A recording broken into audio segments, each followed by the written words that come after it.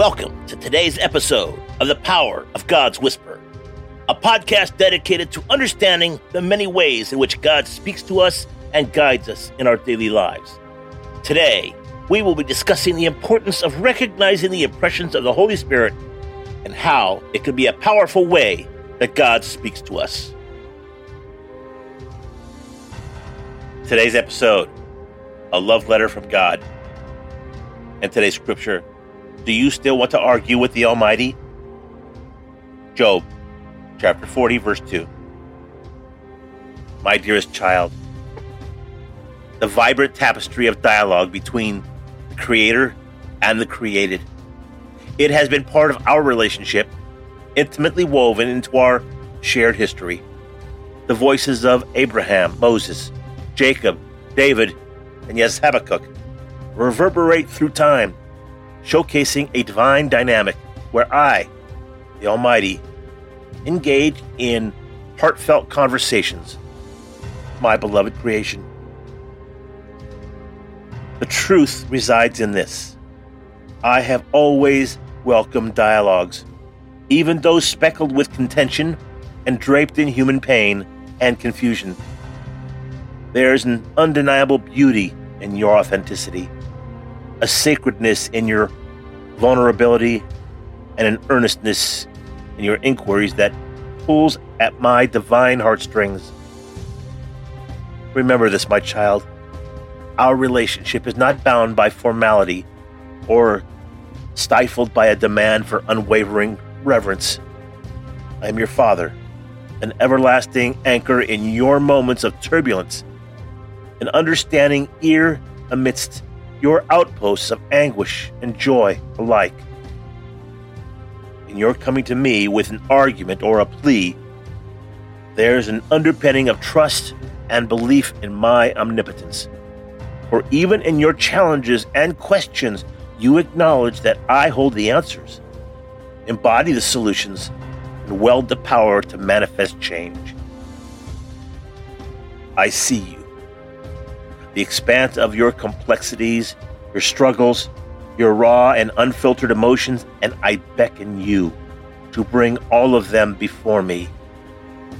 Step into my brilliance with both your certainties and your doubts, your praises and your questions. Yes, even when those questions dare to challenge me. I tenderly ask you to tread with the understanding that while I am your loving Father, I am also the God of the universe, whose wisdom is unbound and whose ways can be shrouded in mystery, far beyond your understanding. You see, the balance dwells in the acknowledgement of my boundless power and wisdom, while also cherishing the closeness of our relationship that allows you to converse with me openly and genuinely. When you present your thoughts, your arguments, and your emotions to me, do so with intrinsic acknowledgement of who I am. Recognize the vastness of my wisdom, the infinite span of my understanding, and the fathomless depths of my love.